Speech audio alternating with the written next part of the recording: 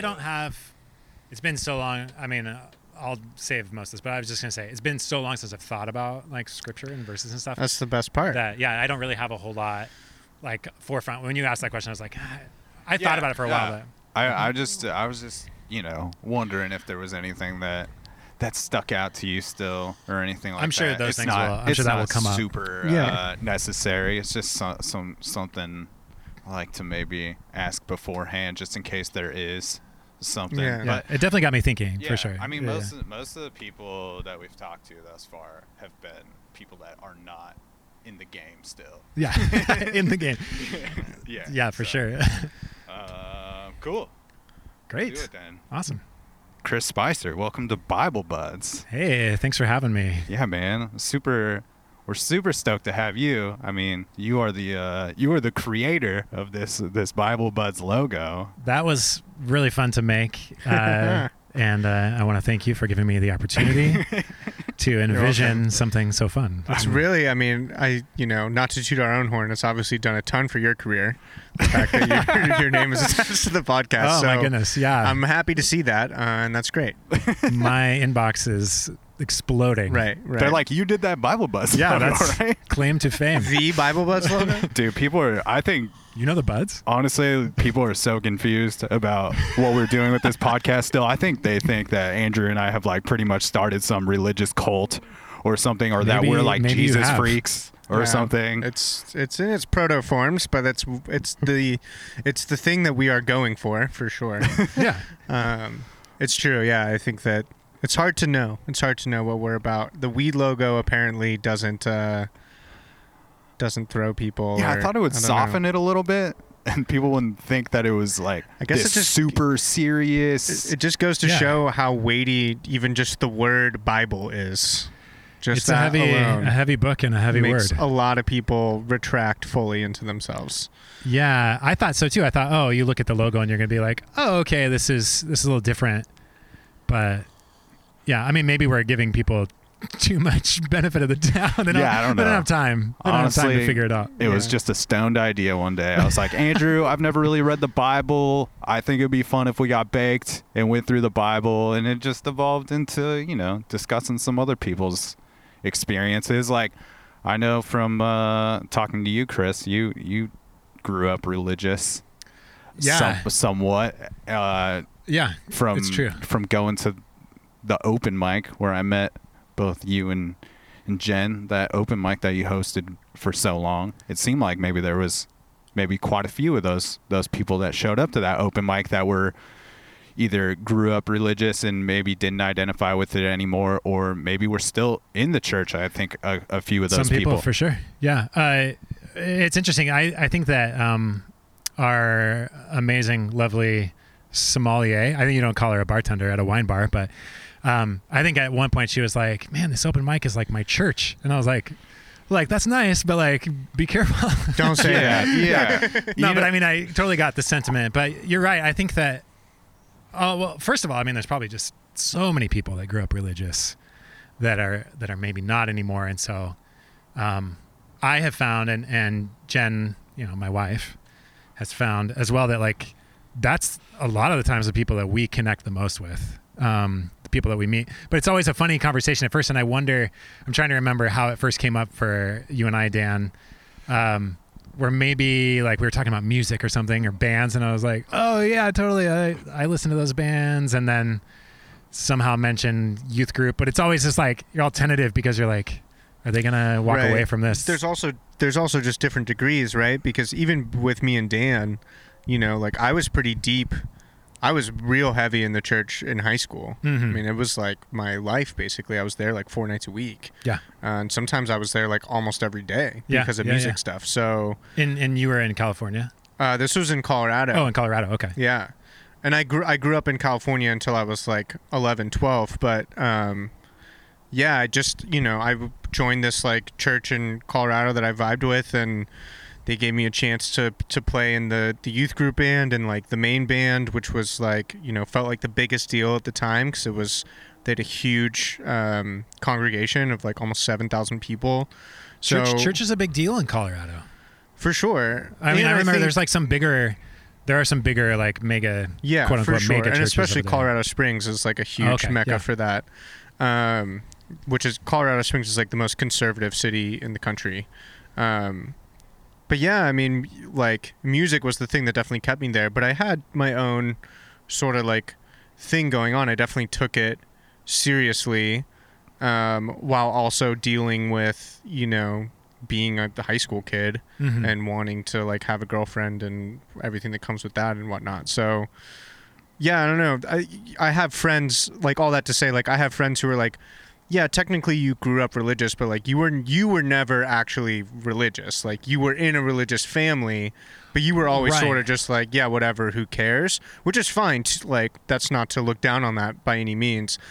And I think like for me, because I was so serious about it until I was about 20, it was like, it was at first it was jarring and difficult to find other people who like had been so serious about it and then walked away from it. Yeah. Because most people I knew who were just like, oh yeah, I grew up religious, and then I talked to them about it and be like, yeah, but you weren't really like. Well, if somebody says I grew up Catholic, like, do they actually mean they went to mass, 4 times a year?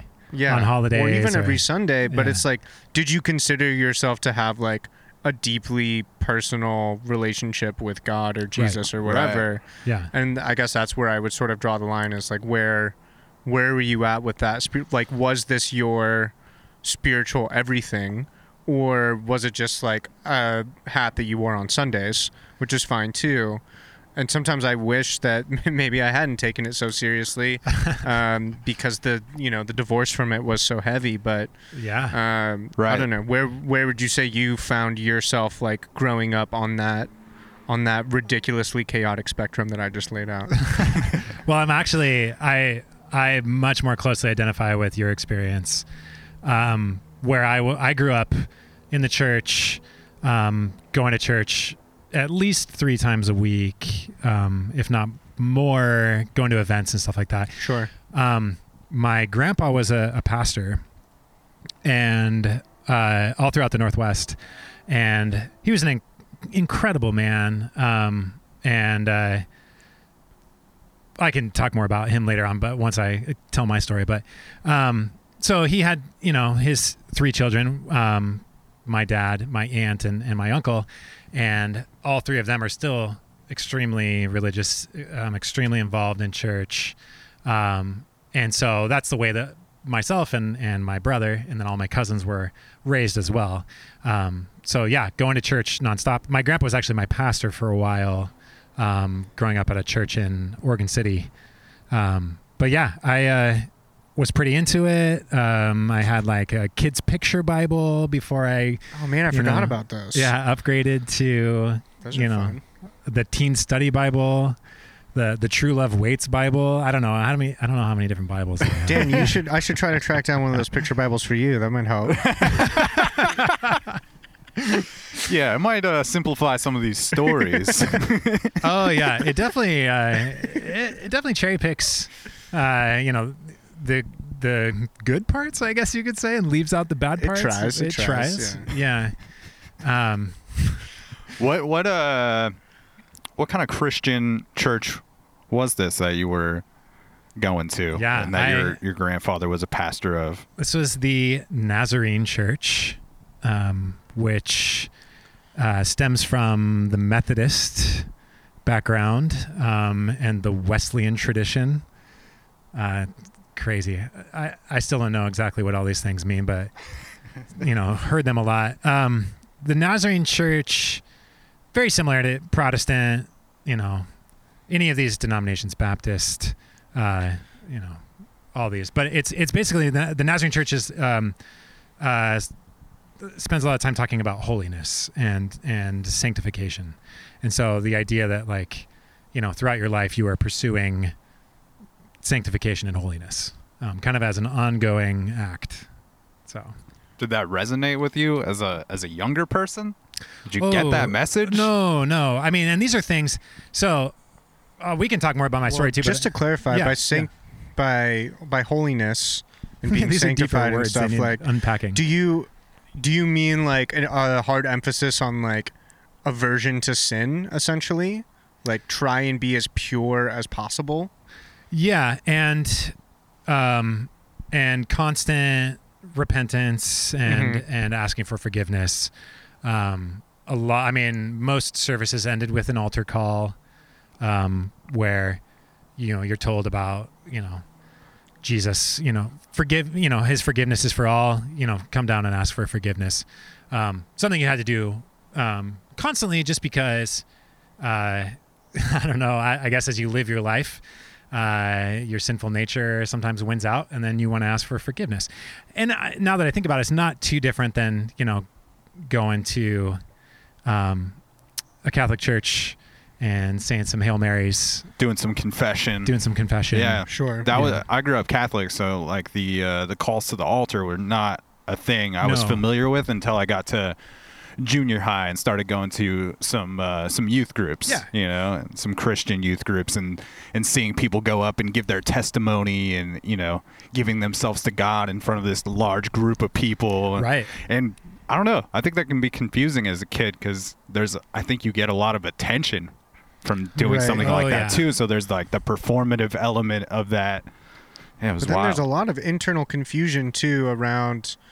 I don't know. I just think that theologically, it's a little bit murky to position Christianity in that way, and obviously, like, this is not the only denomination to do it. It's most of modern Christianity, but that like heavy focus on sin and impurity and like the need to strive towards holiness, and framing it specifically in like just don't fuck up. It's a lot, especially for a young mind to deal with. Like there are certain things from my upbringing in the church that like I still carry with me today, that like I'll catch myself being like feeling really guilty about something and be like, you don't need to feel guilty about that. Like, what are you doing? And I realize like, oh, it's just because it was beaten into my head. Oh, absolutely. And sin was, we constantly talked about sin, and the biggest problem with that, the approach to religion through sin, like for me later on in my life, like you were talking about, is I look back and realize it was fear and guilt. Like those are the two main things that were always on my mind and were used a lot in the church. I spent, the first 23, 24 years of my life feeling guilty every day. For sure. Man, that is like something that has taken time to move past, but I'm in such a better place, like not having to like wake up and be like, oh no, what have I done? Yeah, I just think that it's healthier to frame it as like sort of like what Wally would talk about, just in terms of like personal responsibility. Like if you take like lying as a sin, you don't avoid lying because it's a sin. You tell the truth because it's a good thing to do, and you should want to do that. Right. But if you do end up telling a lie, like, you work through it. You're probably going to suffer some consequences because of it, maybe. But that's like the negative side is can be tricky to focus on. And I think, like you're saying, it sort of just lends itself to a lot of like guilt and shame that just kind of builds up over time. Yeah. And then doesn't feed the healthy part of us that's just like, I should just strive to be good for goodness sake, like just for that. Absolutely. For goodness sake. And when you talk about like, what does that mean? Like when you say for goodness sake, for the sake of goodness, and what is goodness and where does it stem from and where does it reside in the universe? Could goodness be called God in some way? If you want to, if you look at it from the God is love thing, sure, love is but good, also love is God too. Right.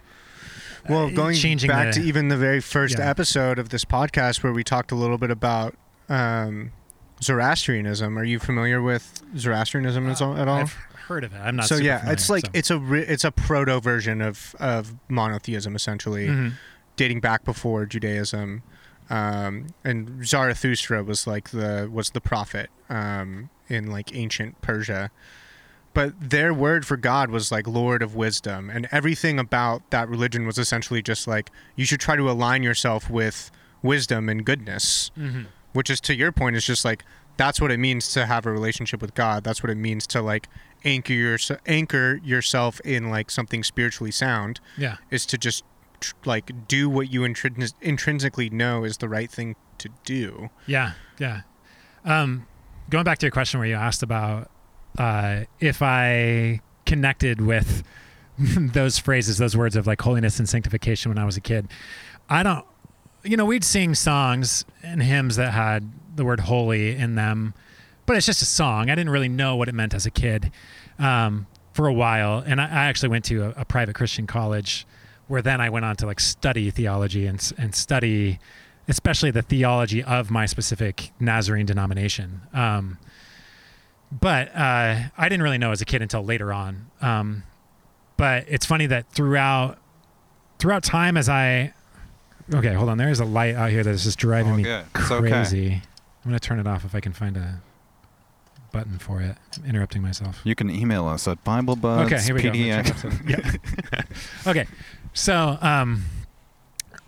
I did not connect with those. I think that a lot of it is like people say going through the motions, doing what my parents did, doing what my friends are doing, living the only life that I knew, really, and not having a whole lot of outside input. But it's funny, the things that started to have outside input in my life were things like spending time with, friends from school and finding out about books, classic literature from my English class, especially like being in some of those like college prep English classes where they dive into like books that center around maybe other religions. And there have been books along the way that really opened my mind. Ones that like maybe my parents even encouraged me to read. They're like, "Oh, it's so great you're reading. We want to be good parents. Obviously, our kids should read." But those same books that maybe they're encouraging me to read were opening my mind to things beyond the religion that I was in. Books like Siddhartha, books like Wizard of Earthsea, which I read recently by Ursula K. Le Guin, who is a Portland author, passed away a year or two ago in her 90s. Incredible fantasy novel about the battle between light and dark within all of us. So there's these themes that I found in art, even some movies and music, the light and dark, and that obviously resides in Christianity in some way, and in my denomination it's there. But I think it's too muddied. Right, and there's definitely no emphasis on, like, I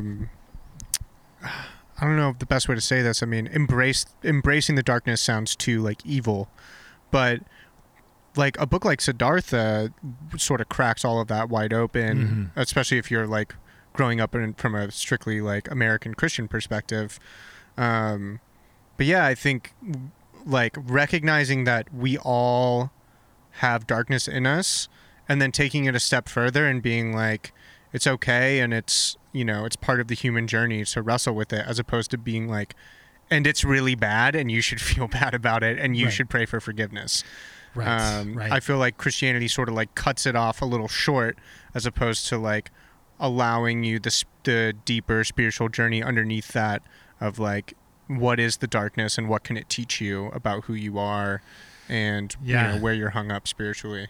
And once you start looking inside yourself and saying, well, part of me is bad, then you start to say, well, okay, what part of me is bad and what's good? And if you look at yourself in the mirror, or if you look, if you're thinking about who you are and you say, well, that's bad, then you start to dive more into like these other things that maybe are bad too. Behaviors that you've heard somebody say, well, that's wrong, or that's inappropriate, or taboo even, these things that people say, you shouldn't do that. And you're like, oh, maybe I shouldn't do that. And then all of a sudden you have labeled so much of yourself as bad that if you're waking up every morning asking for forgiveness for like who you were born to be, or just things that are there inside you, making you who you are, then you're going to get more and more and more and more legalistic. And it's just going to be a never-ending battle with guilt once again. Yeah, for sure. Can definitely be a little toxic that way. Yeah. Did you have a pretty like? Did you have a lot of pride in being a Christian as a kid? And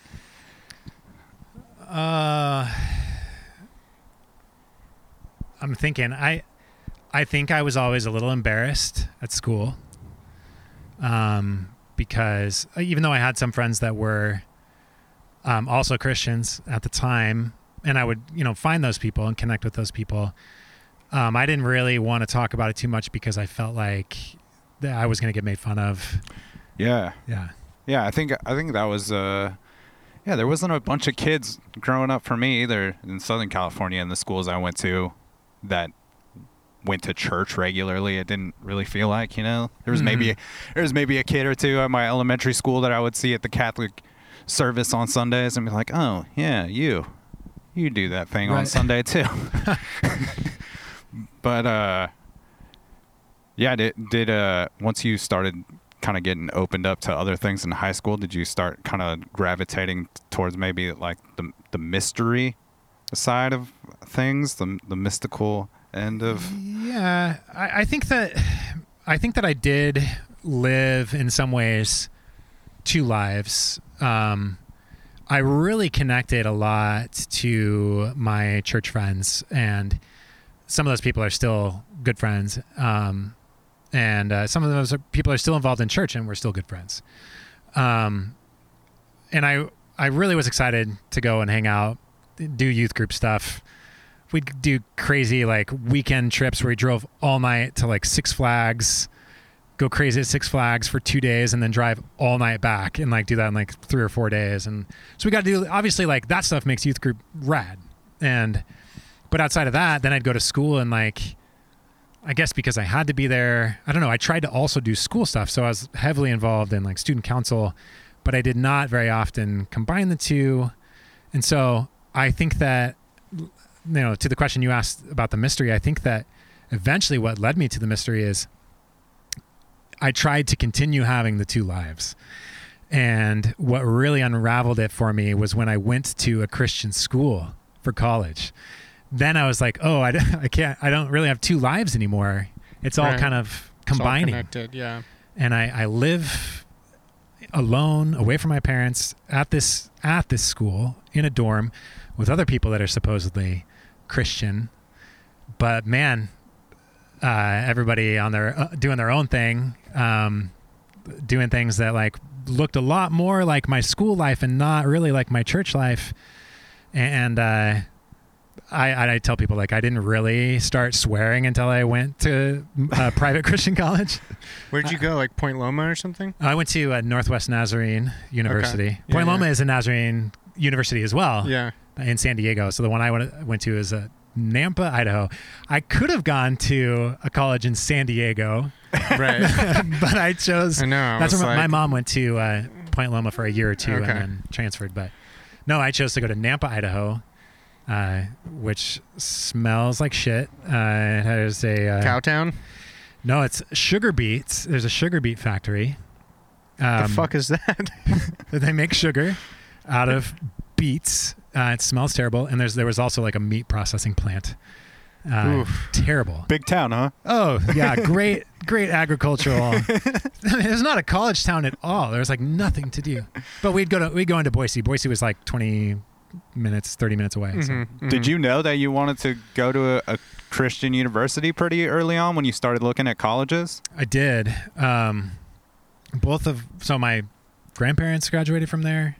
My parents, my aunts and uncles, so many people I knew. So rich tradition of this in the Spicer fam. Very rich tradition. And they'd have homecoming every year, and my parents graduated in different years, but we'd go to homecoming on like every fifth anniversary for them. So we'd be going, every 2 out of, I don't know. We'd go often. Sure. Ever since I was a kid, we went every single time, every few years. And then sometimes I think we would just go anyways because we had family or something in the area. So, man, that was the only college I ever visited, the only one I really ever knew about, the only one I applied to, the only one, I really thought I was going to. It was the one. It was the way. Did you feel like it was important for yourself to go to a Christian university, or was it kind of more tied into the tradition and the comfortability and familiarity to what your family had attended in the past? I think that it was a little bit of both. It was more of like tradition and stuff. Like I thought it was a really cool campus. I was excited for college in general. Every time I went to visit, like when I was in high school, I was just the idea of living in the dorms and like playing ultimate frisbee on the lawn or whatever, college stuff. Yeah. I didn't maybe realize that I could have that anywhere. I could go anywhere and do that because I didn't visit other places. Just silly. But then I think there was part of me where I was like, maybe I should do this if I'm going to be a good Christian. And that guilt piece played in a bit too. But I didn't really think about that too much. Mostly it was just like, I was excited to go because I thought it was cool. I thought it was gonna be a cool spot, and I'd heard good things, and they had good ranking as academically as a university. So yeah, you mentioned kind of when you got to college is when you maybe get exposed to the things that were outside of your church life. So yeah, in high school and growing up, was it pretty easy for you to keep yourself out of trouble, not drinking or smoking or any of that stuff in high school? Yeah, I was because I only really ran in the church circles. I did have some friends. So I grew up in Oregon City, and Westland was like a rival town. But I had some friends in Westland that I would spend time with, and would like stay the night at their house and sneak out at night and like go get into random whatever trouble. But trouble comes with an air quote because I didn't have my first drink of alcohol until post college. Yeah. So you're more like seeing who can crush a 24 pack of soda and not die or like toilet papering houses. I think I would light up a cigarette that they found in the dirt somewhere. I might like in a group of people. I would like we'd go to a park late at night and like run around in your underwear or something. Dumb teenage stuff. And but yeah, it wasn't until I think it was like the week after I graduated, and we're like, I'm going to have a beer. And I was like, this tastes horrible. But now, I've learned that it can taste good. It can. Yeah. I didn't do too much of that stuff in high school either as far as, the drinking. I had like a very short time where I smoked weed a few times freshman year of high school, but felt like I was associating with the wrong people, which I was. Like it wasn't the coolest crew of people.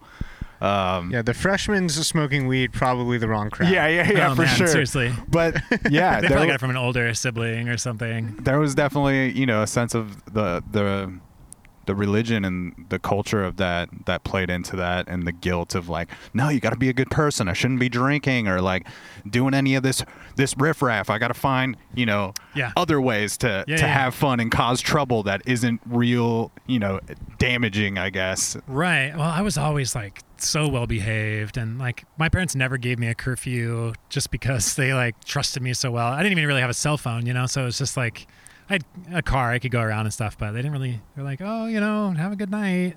Like, okay, Mom, love you, Yeah. But, back to, I was talking about like certain things that like books or movies or whatever that started moving me away, or, opening my mind. I have an older brother who is 3 years older than me. And my parents would sometimes make him take me when he went to go hang out with his older friends. And he had pretty cool friends, the type of friends that maybe like their parents let them turn the whole garage into like a hang pad. It was like That 70s Show, The Totally, Basement. yes. With couches, and TVs and posters all over. And, some of them are smoking or whatever. But I remember, so I think it must have been when I was like a freshman and my brother was a senior in high school. There was a period of time over like 2 months where we watched, like I got to go along and hang out, and we watched 3 movies with that group of people that I will forever have on my list of like those 3 movies in a way at that time changed my life. And they were Requiem for a Dream. Oh my God. Yeah. That's a heavy one. Yeah. Pulp Fiction and Pink Floyd's The Wall. Okay. And so I remember at the time, those 3 movies, I hadn't really seen anything like that. Right. No, I mean, obviously, there's a bunch of Tarantino films and whatever, but it was like the exposure to like Tarantino was like violence and language. Requiem for a Dream was like hard drugs, and drugs, and then just also like a very I don't know. It's just not a straight ahead movie. It's like it's very heady and it jumps around a lot, and there's just a lot to pull from it. And it chronicles like the way that all these different lives can go horribly wrong. Right. And then like with The Wall, like psychedelics and other drug use and like awesome music too, and then, very like, progressive ideas. Yeah, within absolutely. The music, yeah. Crazy animation, and so I think like being exposed to those things and like viewing them not like, because I was in a realm where I was like hanging out with older, like my brother and his older friends who I thought were super cool. I didn't look at that and be like, this is bad and I shouldn't be watching it. I was like, this must be cool. Yeah, you're like, I should be open to this. Yeah, and I'm glad I was able to approach it in that way, because it was cool. It is cool, and I learned a lot. Yeah, same. I'm glad that those things were more eye-opening, and I found value in them instead of thinking that, this is all like behavior that they're speaking ill of in the Bible, like these are all things I shouldn't be participating or even watching. Yeah, but you're like, ooh, I took a little hit and it feels nice. Yeah. Why do they say this is bad? I'm having a great time. So aside from, having a lot of community within the church and your faith that way growing up before you get to college, do you feel like you have some sense of like a close relationship to God, or is it just kind of more of your culture at that point? I was always talking about, we were constantly talking about your relationship with God.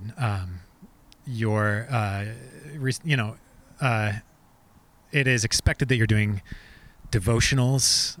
You're reading the Bible every morning, and maybe even have like another book that goes along with it, a devotional book that has some thought for the day, some scripture goes along with it, and how to unpack it and ask yourself questions and stuff. Maybe take notes, answer questions. It's like homework. It's like, sure. Yeah.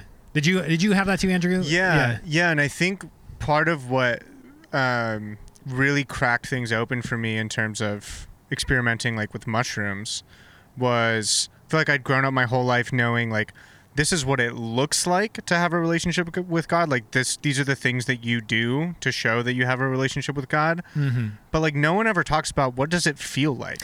True. And then I had my first like real God experience on a mushroom high, and I was like, oh, this is what it feels like to be with God. Yeah. And not to say that these things that like religion is saying you should do don't help facilitate that, because I think that in a lot of ways they do, and that's why they're in place. But I think that it's been largely divorced from like, and the reason that we do it is so that you can feel in relation to God and not just look in relation to God.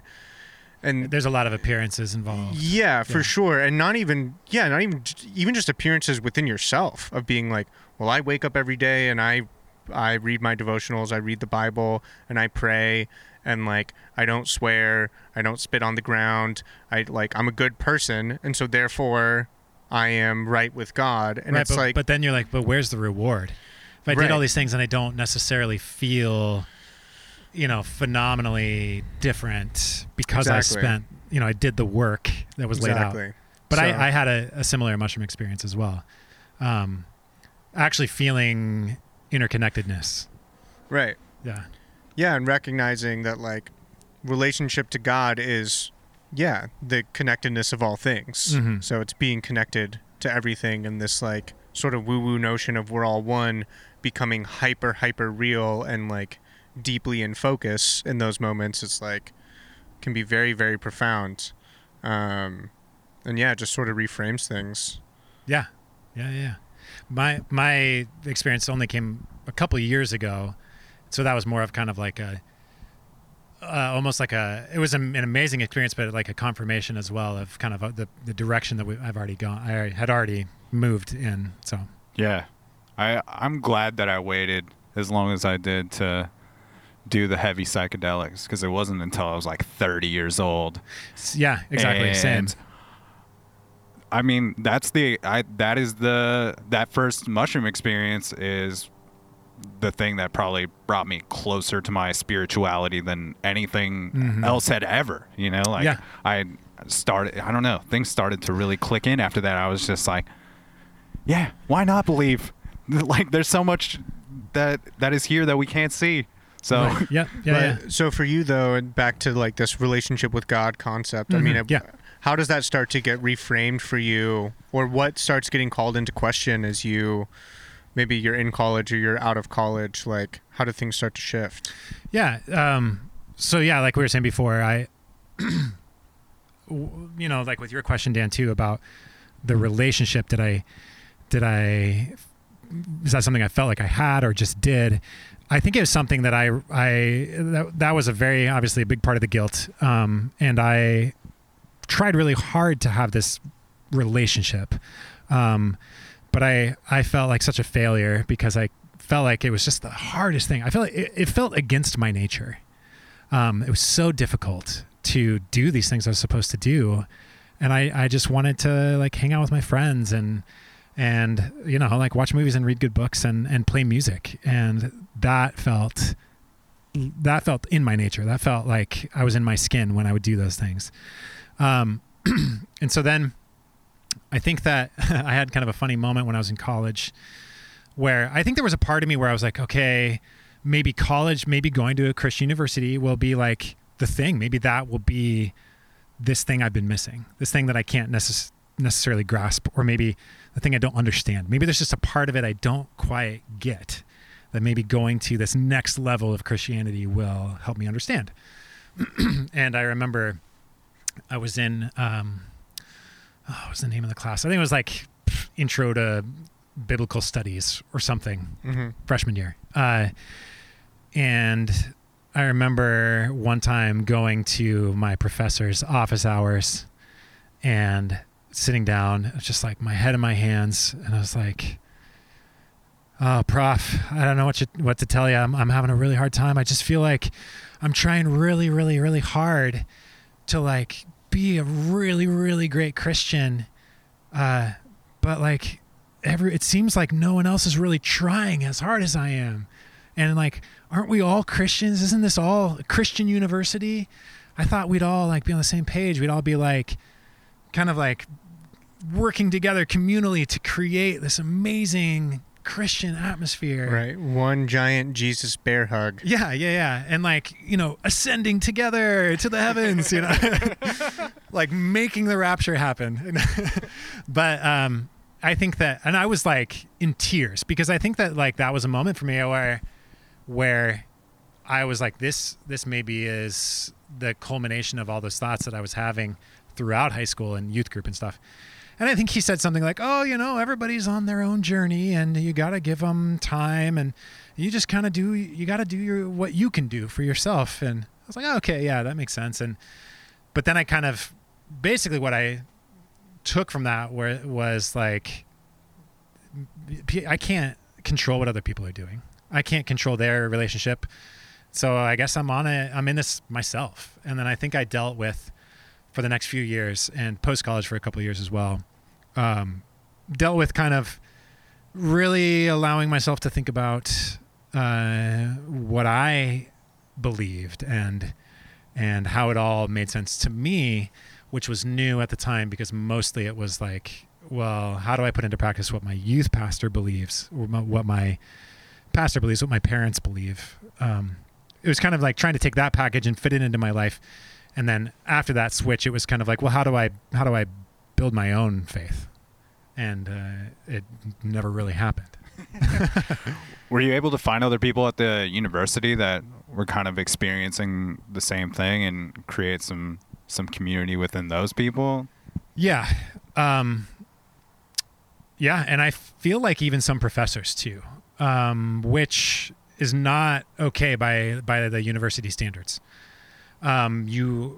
this university particularly, you had to sign a lifestyle contract, which said, I am a professed Christian, but also I will not drink, have sex, do drugs, all sorts of stuff. It's an interesting Yeah. thing, because But that the- stuff's obviously going on. Oh, it's obviously It's just going on. being, Yeah. And And hidden. the professors are also barred from discussing the mysteries of life with students, right. or So what? that's interesting, because you'd have professors that would like hint at certain things. And I was in film and writing, professional writing. As I did film for a couple of years, I did writing for a couple of years, and communication type stuff. So I took a lot of writing courses, and in some of those English classes, man, we did not talk very much about religion, but we talked a lot about literature and prose and what makes words beautiful, and how do you find the beautiful things in life and talk about those things. And so it wasn't necessarily anti-Christian, but it wasn't necessarily like centered in like all around Jesus either. And I would say, those people are probably church-going Christians. They probably, go to church, but I think that there was more going on than just the retelling of some, or regurgitating of some line, But yeah, I found other people as well that lots of, how college is, lots of deep conversations late at night about what means what and what's going to happen. And yeah. Are you like talking to your parents or family members about any of this stuff, that you're kind of experiencing maybe this crisis of faith a little bit? Absolutely not. Yeah. Yeah, my parents are great people, but I never felt like comfortable that that's something that we could chat about. And some of that stems from I didn't want to let them down.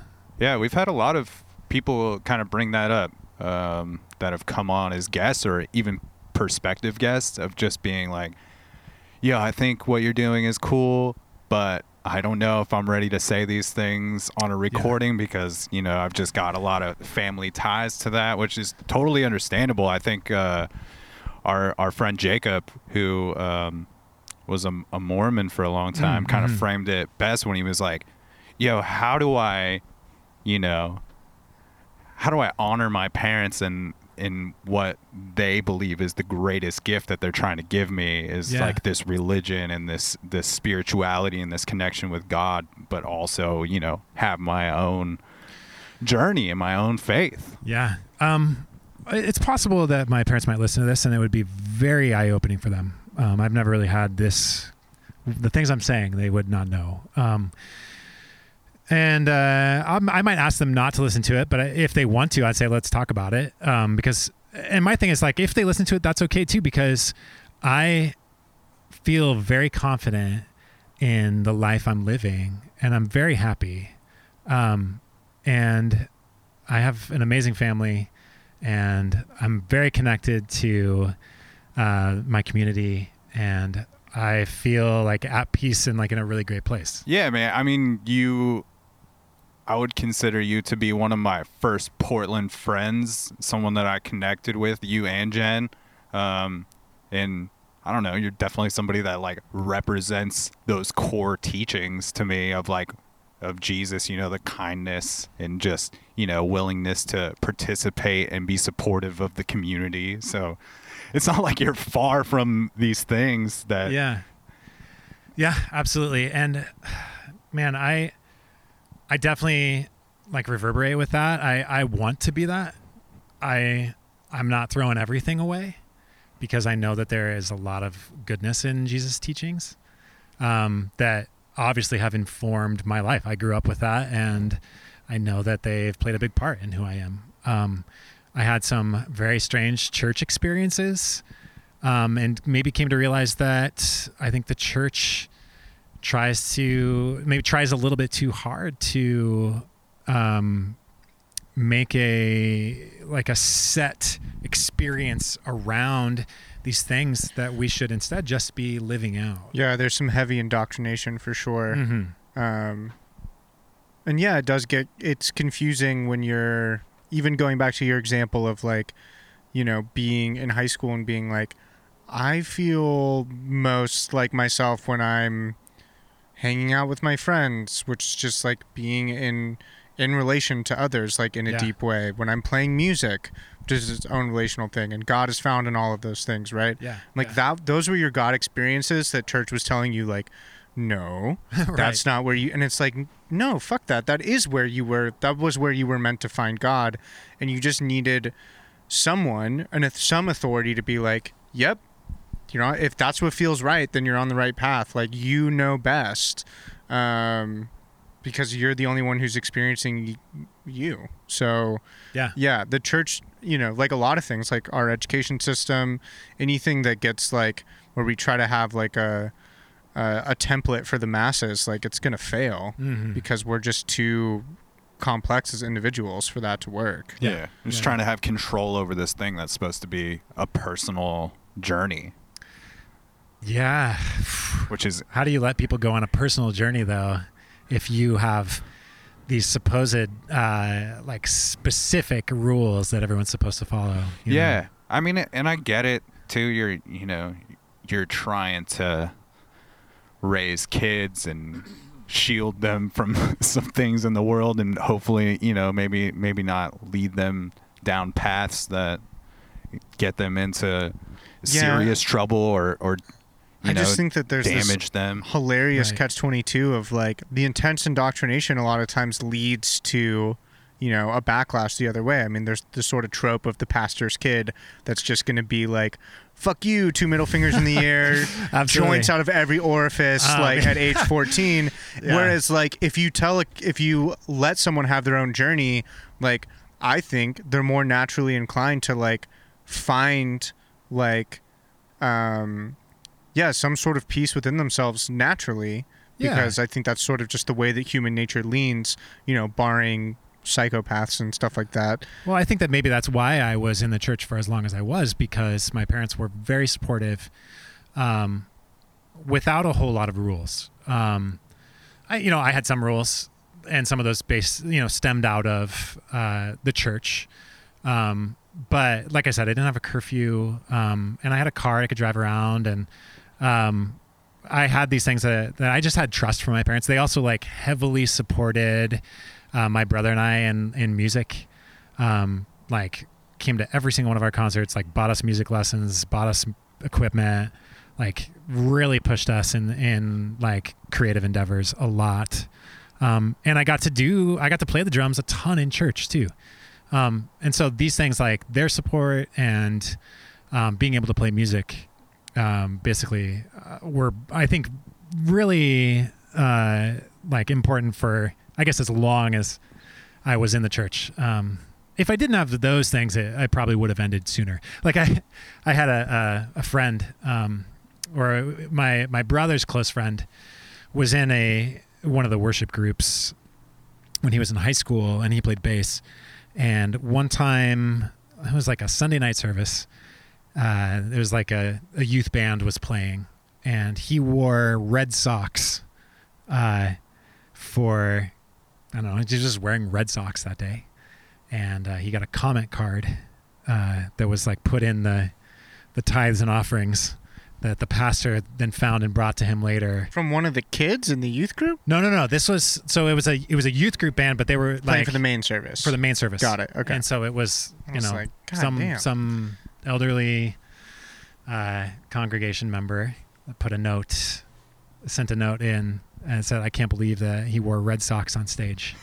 And then he didn't come back. He didn't come back to church. Yeah, the devil's color. Yeah, that's all it took.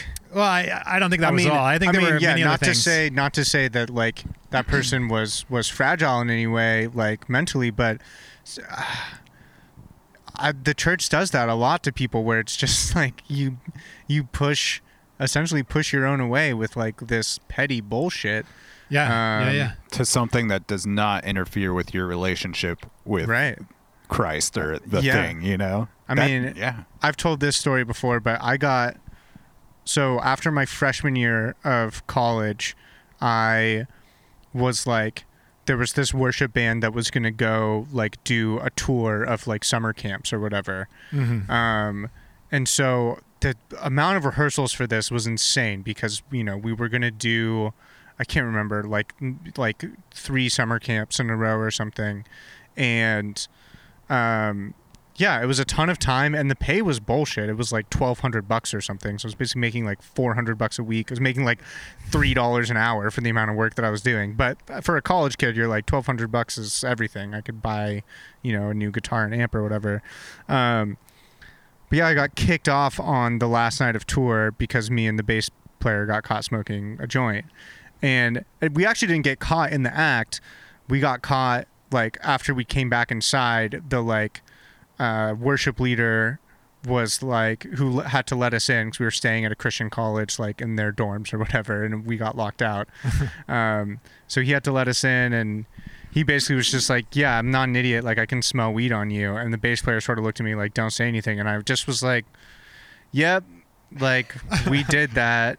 And that was not the move, apparently. You know, they kicked us off the next morning. Like he was like, yeah, pack up your bags and go. And I had to drive myself like from Omaha to Denver by myself with all my shit. But I remember like that morning, like really like looking at him and being like, you know, yeah, like I'm spiritually maybe a little bit lost or confused right now. Like a lot of people after their first year of college. I didn't go to a Christian university, but I was like, you know, I really want, like, I still feel like was trying to do a good thing here. It's not like I was stoned on stage. Right. Like, you know, I understand that we broke a contract, but I just feel like I'm being treated sort of subhuman for something that was like pretty harmless. Right. But then also was sort of like, you know, I haven't really had an opportunity to talk to anybody about sort of like what I've been going through. And he was basically just like, I don't want to hear it. Ugh. And also you were honest about it. Like you didn't lie. Right. Which is rare for me. But honestly, yeah, that should be valued. Yeah. So, I don't know, man. That was a moment. That was a make or break moment for me that I think I would have ended up leaving the church, you know, eventually anyways. And that wasn't the moment that I was like, I'm not a Christian anymore.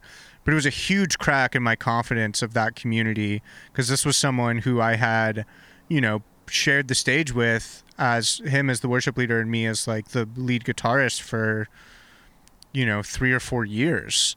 And it's just like, we've spent so much time with each other. Like, you know me. Like, you know my heart. You know I'm in the right place. You know that, like, I'm doing this because I want to, like, create that experience for other people, for a way for them to connect to God. And that's why I'm here. Right. That's why I'm doing this on my summer break. Right. Like, yeah, I want the money too, but, like, ultimately it's not enough money to justify, like, all this travel and whatnot. So you're just going to toss all of that aside because I smoked a fucking joint? Yeah. Like, It would have been the same way at my school. I did 3 years of those summer travel groups where we'd go to camps. I did a music one year, and we played 4 summer camps and 40 churches in one summer, and it was intense all over the Northwest. I mean, we went all the way to like Wyoming and Colorado and Montana, but all throughout Oregon and Washington. And was that ever hard for you when you were participating heavy in that and kind of having your own kind of crisis of faith or questioning things? I think that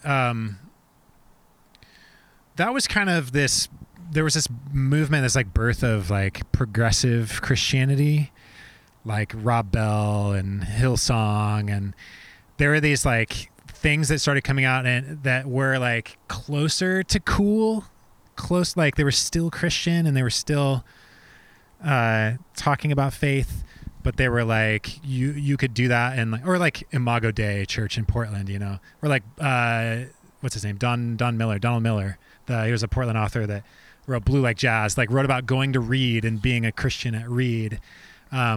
There were these things that in progressive Christianity that I was also reading and grappling with and being like, well, okay, well maybe these thoughts, this faith crisis that I feel like I'm having, maybe it's not actually me moving away from the church or from faith, but maybe it's me becoming a progressive Christian. Yeah, redefining it. Yeah. And I think that yeah, I mean, and maybe I was that for a while, but I think that really what it was a journey away from guilt and fear towards embracing this idea of like we talked about, the interconnectedness and love for all, and like living a life for goodness and Sure. humanity, you know? And just like loving what is too, you know? Yeah. Like life is going to be full of mistakes and pain and its own dark moments, and instead of being like, I should try to pray this away, yeah, maybe it's an opportunity like for growth or learning or whatever. Yeah. So I think that, to your question, like they did not seem like in battle with each other. Yeah. You know, like maybe I was always having this faith crisis, but then I was like, okay, well then I'm having friends that are like drinking and smoking, you know, that are still going to church all the time. And maybe not telling people about it because maybe like you, Andrew, they might get quote unquote in trouble, you know.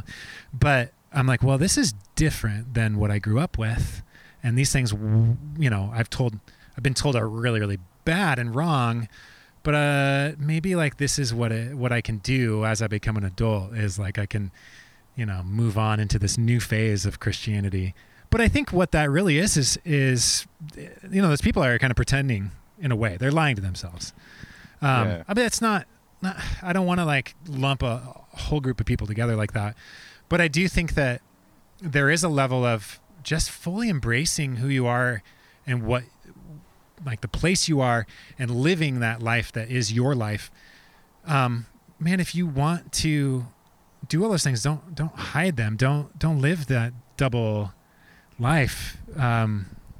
I don't know. Maybe there's benefits to. Yeah. Maybe those people are benefiting from being able to play on a stage in front of 2,000 people every Sunday and kind of live that like church rock and roll lifestyle. For sure. And there's And like getting paid. A lot of them. you're make getting good paid money, and then worship teams. there's on all Sunday that mornings. there's all that attention and popularity that you're gaining by doing those things and being on stage. We had Andrew's friend Ryan Sharp, who was like also heavily involved in these touring type worship bands, and I remember him talking to us kind of about, at a certain point he was just like, I can't be up here. I don't feel super connected to this thing that I am sending this message out about.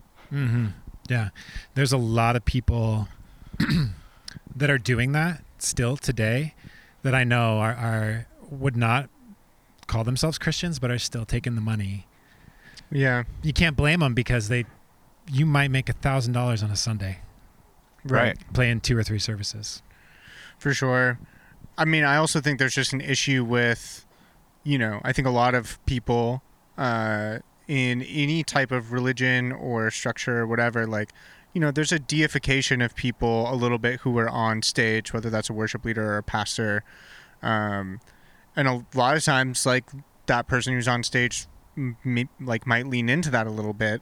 And then it comes out that, like, you know, the pastor, you know, fucked someone other than their wife. Yeah. And then they have to leave the church and whatever, you know. But, like, it's sad that we have to hold it as, like, oh, my God, you are not perfect. It's like, of course they're not perfect. Yeah. Nobody's fucking perfect. We're all fucking up.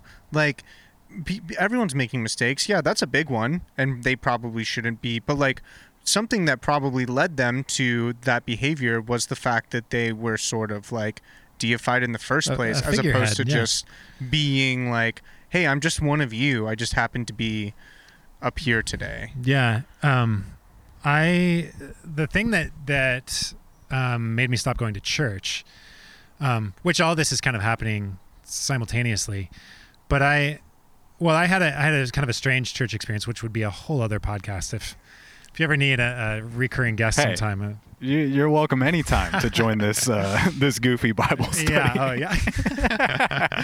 But after I had a strange experience with the church, I was looking for a kind of a new church experience, and I found one that was meeting. This is a long time ago in town, and I went for a while, and I was just. It did not take me long to realize I was done. Because several things happened. One was like they found out I was a musician pretty early on, and that changed the way they looked at me. They were very excited, and I didn't want to. Like I mostly was like looking for like a community where maybe I could go like, have some discussion and meet some new people. But I didn't want to like, I was kind of done with like doing like being on stage for that, like for churches. So that was weird. But then also, I met some really great people at this church I was at. And my favorite part was when we would show up. It was at a community center. We'd show up and like for the first 10 minutes, you get to see these people and like have a cup of coffee and chat and like get to know them. And as you guys know, like we've been here for a couple hours almost already, like having a great time talking, and we could go longer, but like 10 minutes is not enough time to get to know people.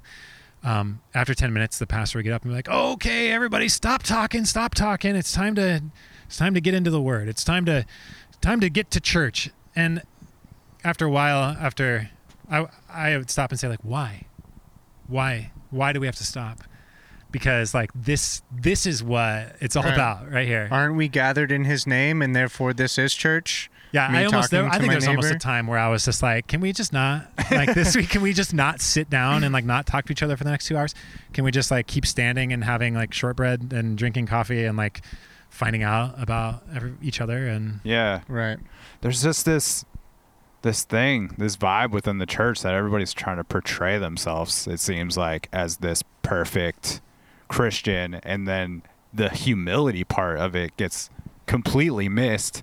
And it's so hard to like, I don't know, even if you're in some sort of men's group or, this group where you're supposed to, be talking about your struggles, I think it's really hard to be vulnerable in front of a bunch of people that you're, supposed to be this perfect Christian or, for sure, this very spiritually connected you person. You can't be both. Where like those are the moments where, at least for myself, that's where you connect the most. That's the showing like weakness and how strong that is for me to reveal this super deep struggle within myself to you, or this thing that I'm going through. And because after that moment, there's this next level bond. It's like, whoa, Chris like told me about this thing today that is really heavy. Yeah.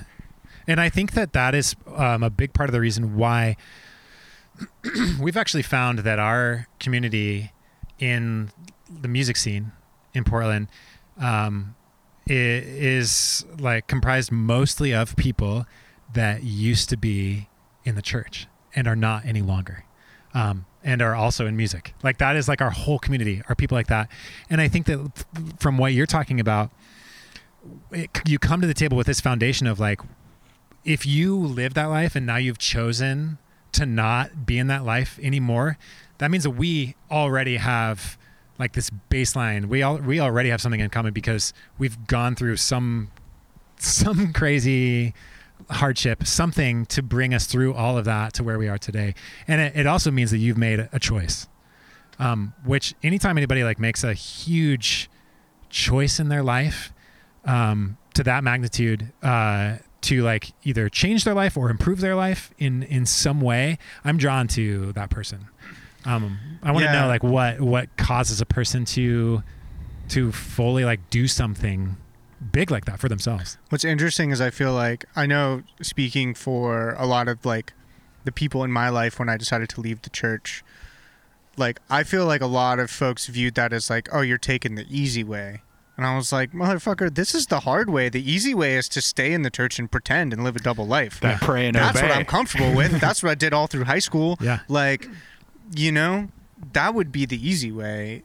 This stepping out into the unknown where I'm like, I don't even know what the fuck I believe anymore. And you're asking tough questions. Yeah, I was like, this isn't easy. It's not easy. Like this, and in a lot of ways, this sucks. I just gave up my entire community of people that the thing that I had grown up in. So, I mean, I can see both sides for sure, but I'm with you that I feel like there's a foundation between me and folks that have been through that where I'm just like you said, like, oh, you made the choice. And I know that choice, if religion was something that you took super seriously and then you still came to that choice, that was a fucking hard choice. Yeah. And it wasn't made lightly, Yeah. And for me, like that choice was made kind of similar to you being like, and so then I kept trying to find the right church. That's exactly what I was like. I got to reconnect with God. I had just had my heart broken. I was like, I got to start going to church like a couple times a week. I got to like find the community. I got to get back in it. And it was in that process that I started to be like, I can't do this. Right. I can't do this. Yeah. And it sometimes it's like the people, like you said, if someone was super in it and came out, that you might have like a even more of a bond with. Like two of my closest friends, Nate and Chandler. Nate's brother is a pastor. Chandler's dad is a pastor. It's hard for their families, you know, as I'm sure it's hard for my family. Yeah, mine as well. But you have to ask a lot of questions, and you have to like come to grips with what your heart and your mind are saying. Yeah. It is interesting though, because those people do think that you're walking away from something when you're really walking towards your truth, hopefully in some way. And I think they maybe don't understand that you are finding that fellowship and that community, maybe and maybe feeling it more than you ever have with where you're at now. And I think that really naturally unfolded for myself too, even walking into this music scene, you know, being an outsider, didn't grow up here. I found all of my friends in my community through this music scene for, you know, just showing up. And it's funny that, you know, Leah joked that was like her church that she would show up to every week. And I think there was like a really strong fellowship in that open mic that you and Jen hosted for so long. And I immediately felt welcomed when I walked into that room, even though it was a really tight-knit group for the people that showed up every week. Right. And there was this really nice environment where you know, week to week, people would be really vulnerable, especially in a place where it's a lot of singer-songwriters, and they're sharing these songs, just them and one instrument a lot of the time. And sometimes people are talking about where this song comes from. And sometimes people are bearing some really vulnerable shit on that microphone, whether they're singing about it or just talking about it before they perform the song. And yeah, man, I got so much out of that place every week. And I know a lot of people did. I know that's why, you know, a reason that it was hard for you and Jen to even walk away from that thing, because you did create such a good community in that way. But yeah, absolutely. I definitely feel exactly the same way. And I'm so glad that we got to meet through that. And I'm so glad that we got to experience all that together. So many people that we met, still really great friends. And we started that back in 2012. It was like January 2nd, 2012 or something, the beginning of the year. And 8 years later, I mean, still such good friends with so many of those people, because like you're saying, we shared so many close moments. I mean, it makes me a little teary-eyed thinking about some of the nights. In the first couple of years before it really got really busy, there was one of our regulars, a guy named Veer, wrote like the most positive, I think Veer is maybe 70, 75. He wrote the most positive, like life affirming songs. And he had just such a sweet voice, almost like James Taylor, like soft and sweet. Is he a Hawaiian cat? No, you're thinking of Tutu. All right. Yeah. He also brought a lot of positivity. I felt like Tutu definitely brought a lot of positivity. For some of the darkness that was in the room. Yeah. There was no age like median or anything. I mean, it was just like people all over the place. But I remember Veer had this song about just basically about like the direction that your love extends around you. And it was a very simple refrain in the chorus. It's so like sing-songy and beautiful. And on those nights earlier on, when maybe we only had 8 performers, and we do a couple rounds, I think it got to the point where we had like maybe 40 performers a night. Dude, it was wild. It was wild. Sometimes. And that was part of the reason, one of the reasons why it couldn't continue much longer. It got too big, everybody. Unmanageable. But early on, you have 8 performers and do a few rounds. You know, back then people could do like 2 songs each and then go around and do another 2 songs. But we'd end every single night singing Veer's song, a cappella, everybody together.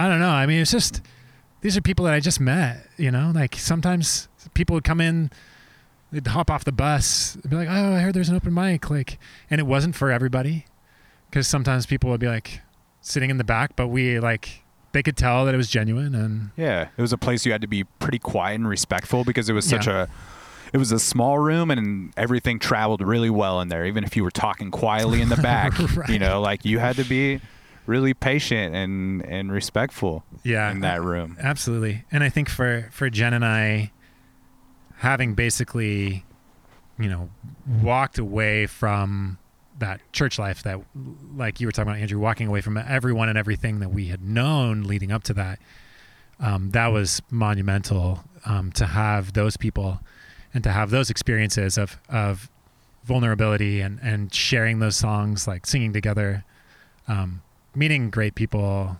Yeah. Yeah. I mean, I think that's definitely the thing you find most common amongst the people that do move away from the church, is that you miss the fellowship. And so when you can find that in something else, and starts to feel really good, when there's not so much judgment tied to it, and because then you're like, wait, I've, for a big part of my life, I felt pretty messed up, but like this person seems to think I'm okay, and they want to chat, and they're interested in just who I am, like not interested in my walk. Yeah. Like that was the question. I don't know if you got that question, Andrew, but like, how's your walk today? How's your walk this week? Yeah, same shit as just like, how's your relationship with the Lord? Yeah. It's like, I don't fucking know. That was the walk. Yeah. That walk with the Lord, but it was always short. How's your walk? Well, I'm on the way, aren't I? Well, I'm walking. I'm on the. I'm on and that's the the path. whole thing. Is it really is sort of as simple as like, I'm still walking. Like, Mm-hmm. that's all you can really ask of people. It's just like, are you, you feel all right? You still trying? Like, yes, no. If not, like, what's going on? Yeah. Do you, you need someone to talk to? Are you seeking things? Are you compassionate towards others still? Yeah. Are you trying to find ways to be Yeah. loving towards those people you don't understand? And towards yourself too. Yeah. For Yeah. sure. Yeah, it starts there. Which is, super hard when you have so much of that is tied to that fear and being unholy. Yeah, disliking You yourself. know? Yeah. It's easy to dislike yourself and Oh man. and still feel shitty about some of those things, Yeah. Yeah. I'm glad that I had, looking back, I'm glad I had such a good family and support system that when it took time to do the unpacking, it definitely took some time, but that I didn't have to go like so extreme. And like you're talking about, like the rebellious pastor's kid, or that I didn't have to just like, start an anarchist punk band or something to like to explore Or my a sex cult. a sex cult. Yeah, I didn't have to go extreme. I'm glad I was able to kind of like settle in the gray a bit and not vacillate too much between black and white. Was it important, you think, for you to find a life partner in Jen who had some sort of similar experience to this, where she was in the church and maybe drifted away from it? Yeah, we have a lot of shared experiences in that. We still, it's conversations we still have. It's a huge part of our relationship. Spirituality, talking about those unanswered questions and the deeper, interesting things in life. And it definitely helps that we have a similar background and have gone through a lot of the same things and experienced some of that together as well. Yeah, I mean, she inspires me and motivates me and challenges me, and I think I do the same for her. And it's something that it's not even like a pushing each other necessarily, but it's just in choosing to live in the gray area, that like having a partner there with you is super helpful. Mm-hmm. So you're not having as many moments where you're feeling alone, because those do come. For sure. Where would you say that you're at now? Like, are you still seeking a lot of spiritual teachers and reading things of that nature, digging into those things? Do you have some sort of prayer meditation in your life still? I would say that the strange church experience that I had, that I talked about, could be a whole other podcast. And it will. And It'll be a bonus episode of Bible Buzz. Tune in. Available on the Patreon that we don't have. Only for Patreon members at the $10 level. It took me a long time. I definitely needed, after 23, 24, or however many years, I needed some time. But recently, I've definitely been more interested in exploring a lot more of spiritual thoughts, because I think that I've lost some of the stigma. Like, the stigma is gone from me, and some of that comes with me just being fully confident in where I am and who I am. Having to get to the place where I embrace myself and I'm at peace with my past and where I'm at, and I can say, like, okay, now I'm at a place where I can explore these things without anything tied to it. I'm not worried what people might think if I say I'm exploring spirituality. I'm not worried about what my past self would think, or like what my experiences would say. Am I being untrue to myself and the experiences I went through? No, I dealt with things and they brought me to where I am.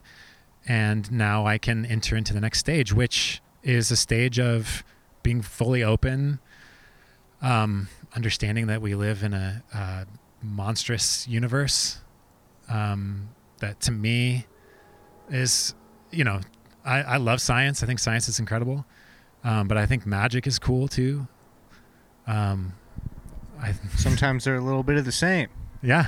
Science is definitely magical. So I think maybe there's even some things that are in the spiritual realm, like we talked about, more art stuff, like they're in the spiritual realm, but is not Christian, that even some of that stuff I didn't want to go into because I was like, I just need a break from spirituality. But now I'm like, okay, well, I can dive a little bit more into other spiritual things and learn what else is going on, what other great minds have had to say about all this stuff. Mm-hmm. And that's been really great too. And maybe even at times re-exploring some of these things that I read when I was younger that even would live in the Christian realm, and maybe like saying, hey, that's not all bad. I can pick some things out of that and add that to my current standpoint. Definitely do not identify as a Christian. And we're going to go ahead and wrap this podcast up now. This guy doesn't know. This guy's not a Christian. I thought he was a Christian. Oh, no. Yeah, I'm sorry, Andrew. This is a Bible study. I thought I read you were one of the buds. I thought the bio. Wait a second. The bio. I read the bio. But yeah. I know I said it earlier, but man, if you want to read an incredible book, the Wizard of Earthsea, it's a series, and every book just like unravels me. And they're just fantasy novels, but they are about life and like grappling with yourself and the universe. Man, I think some of the most beautiful experiences I've had have been reading works of fiction. And I still think it's like, I don't know, it blows me away when someone builds a world like that, like a complex fantasy world that's so deep and layered. Just like, where the fuck did that come from? Yeah. And I would venture to say that a lot, like, as a songwriter, I feel like a lot of my best things that I've ever written were like, it feels like it was almost like channeled through me, or like it just sort of came to me. It wasn't from me. It was from, something deeper inside me. When I was younger, I used to think like, oh, I guess that was a gift from God. And now I just sort of feel like, I just guess I was just really like present in the moment or whatever, and just open. Yeah. But yeah, I think that like that's the beauty that I'm looking at, is like someone else's ability to be open to receiving that level of creativity and subsequent creation is just like, yeah, it's amazing.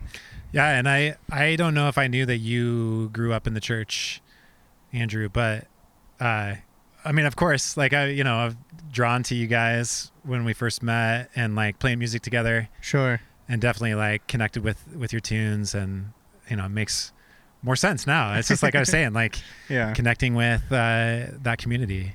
Yeah, for sure. Yeah, man. Do you find that's when you're most present and kind of tapped in, Chris, is when you're playing music and being creative? Yeah, which has made this time hard, not being able to do that, not being able to, being on stage is incredible in its own right, just like being able to play music in performance, but like it's the shared experience that not having that since February. I mean, we played one patio show, but not having that since February has been tough because and outside of playing shows, Jen and I would go to shows several times a week. Yeah, as well. And there's so much community and Yeah. communal experience in that alone. Yeah. That can be showing up to the church right there. Yeah, absolutely. And it wasn't like, so losing performing and losing the community of going to experience performance has just been like a major blow For sure. creatively.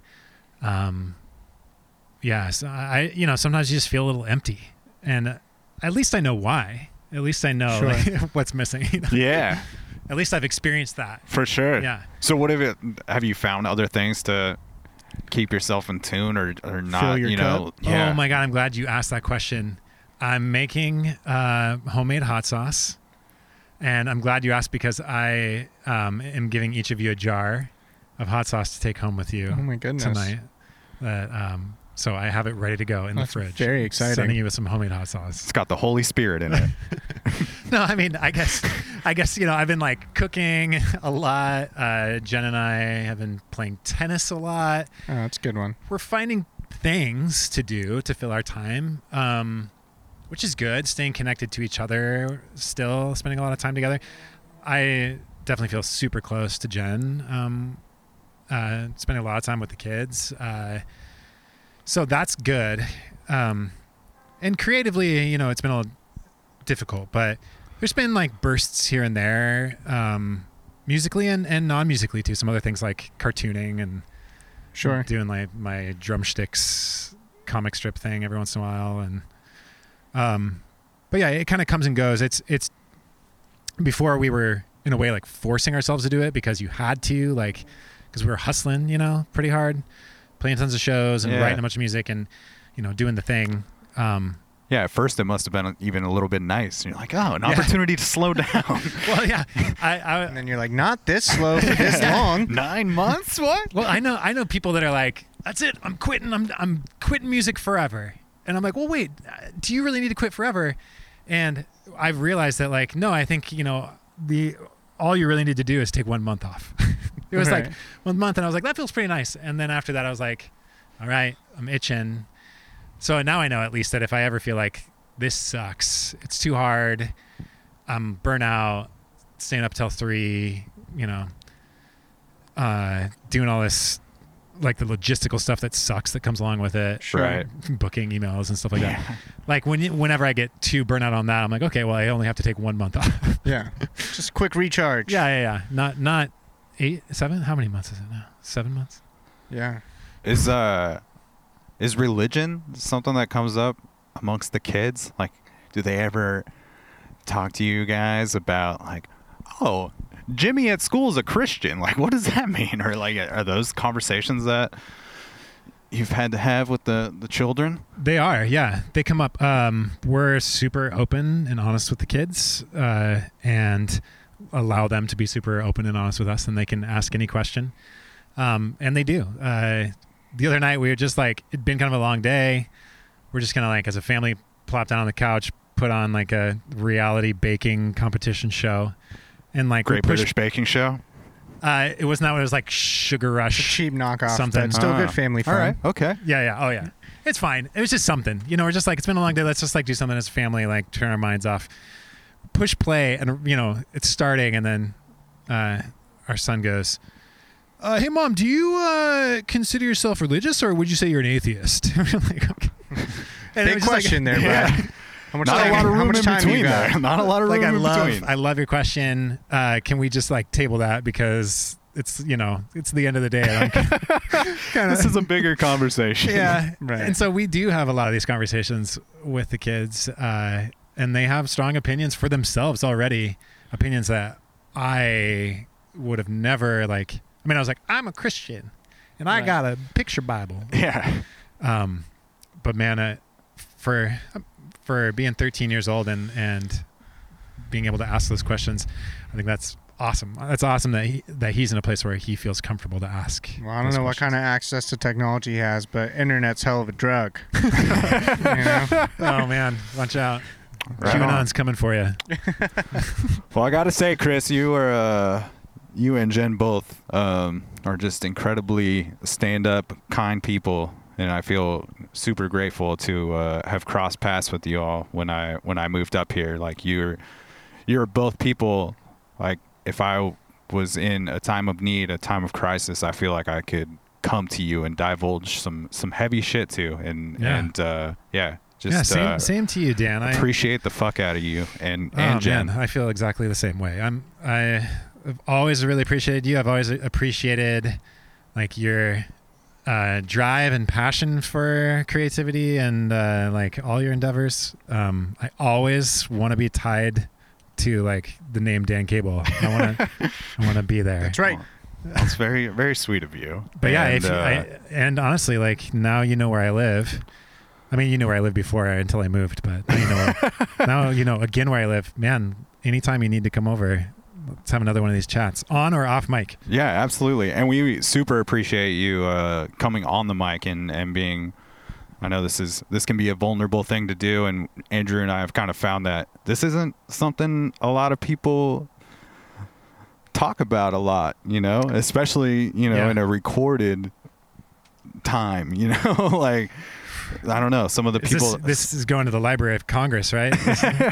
Yeah, but some of the folks we've talked to that have moved away from the church, we've found that this is kind of like, oh, this is the first time I'm kind of walking back down this road and talking about these things. So Yeah. I know it can be a vulnerable thing to do. So we appreciate you taking the time and being willing to do it. Definitely pulled a lot from this conversation. So Same. I learned a lot about you guys as well. Thanks for I don't know. This is kind of a, like you said, a silly idea. Maybe it seems on its face a silly idea, but like it actually is a powerful thing to create a platform that's like about getting people together to talk about things that you don't normally talk about under the umbrella of like friendship and welcomeness, no judgment.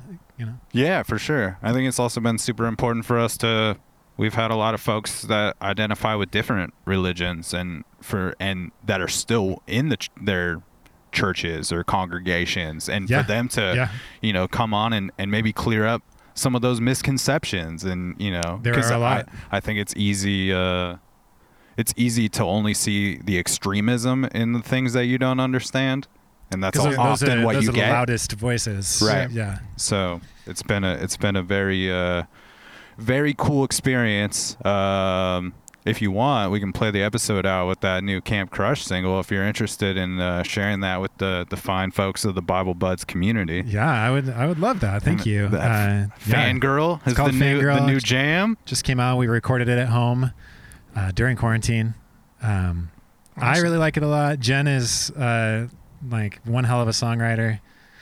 I'm like extremely fucking lucky to get to be a part of her band. She's such an amazing vocalist too. Oh, yeah, She's her just voice brings the heat, and the two of you together have really I don't know, you've just put together this really outstanding live show experience as well, and I think anybody that shows up to your shows can see like the intent that goes into creating the experience. So it's been fun to get to watch the growth of that over the last 5 years or so. Yeah, thank you, man. Yeah, absolutely. Well, this has been super awesome. I'm glad we did this. Yeah. Likewise. Thanks for doing the thing. Yeah, of course. Right on. smoke, pray, love everybody, unless you're doing a sober October like I know Andrew and I are doing. I'm And then 2 maybe weeks just into not enjoy smoking some tea, weed. and then you go know? and you bless up. Yep, you got to bless up. Don't be a racist, and make sure you vote. All right.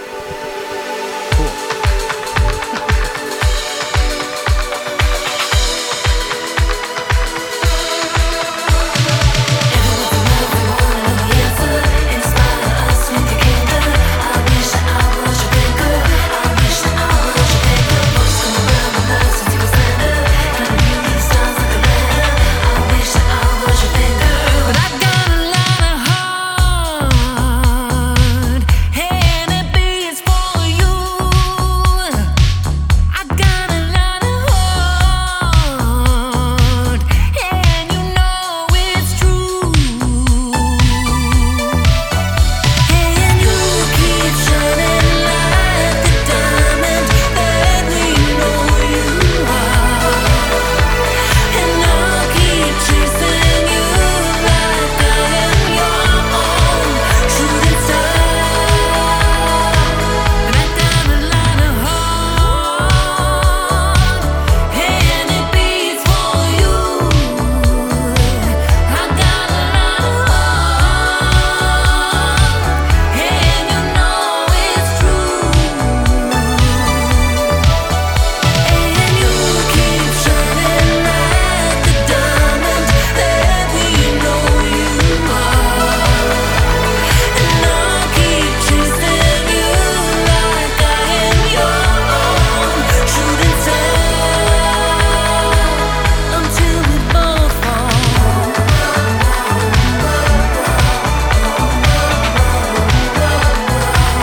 Until we both fall.